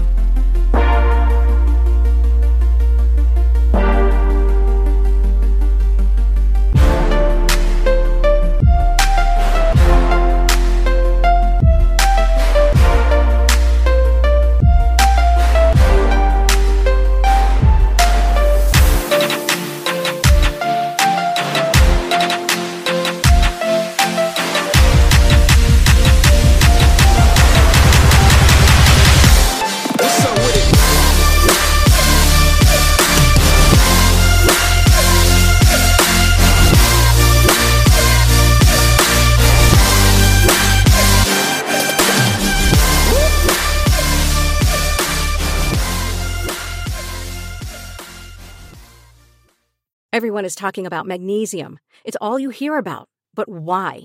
What do we know about magnesium? Well, magnesium is the number one mineral that 75% of Americans are deficient in. If you are a woman over 35, magnesium will help you rediscover balance, energy, and vitality. Magnesium supports more than 300 enzymatic reactions in your body, including those involved in hormonal balance.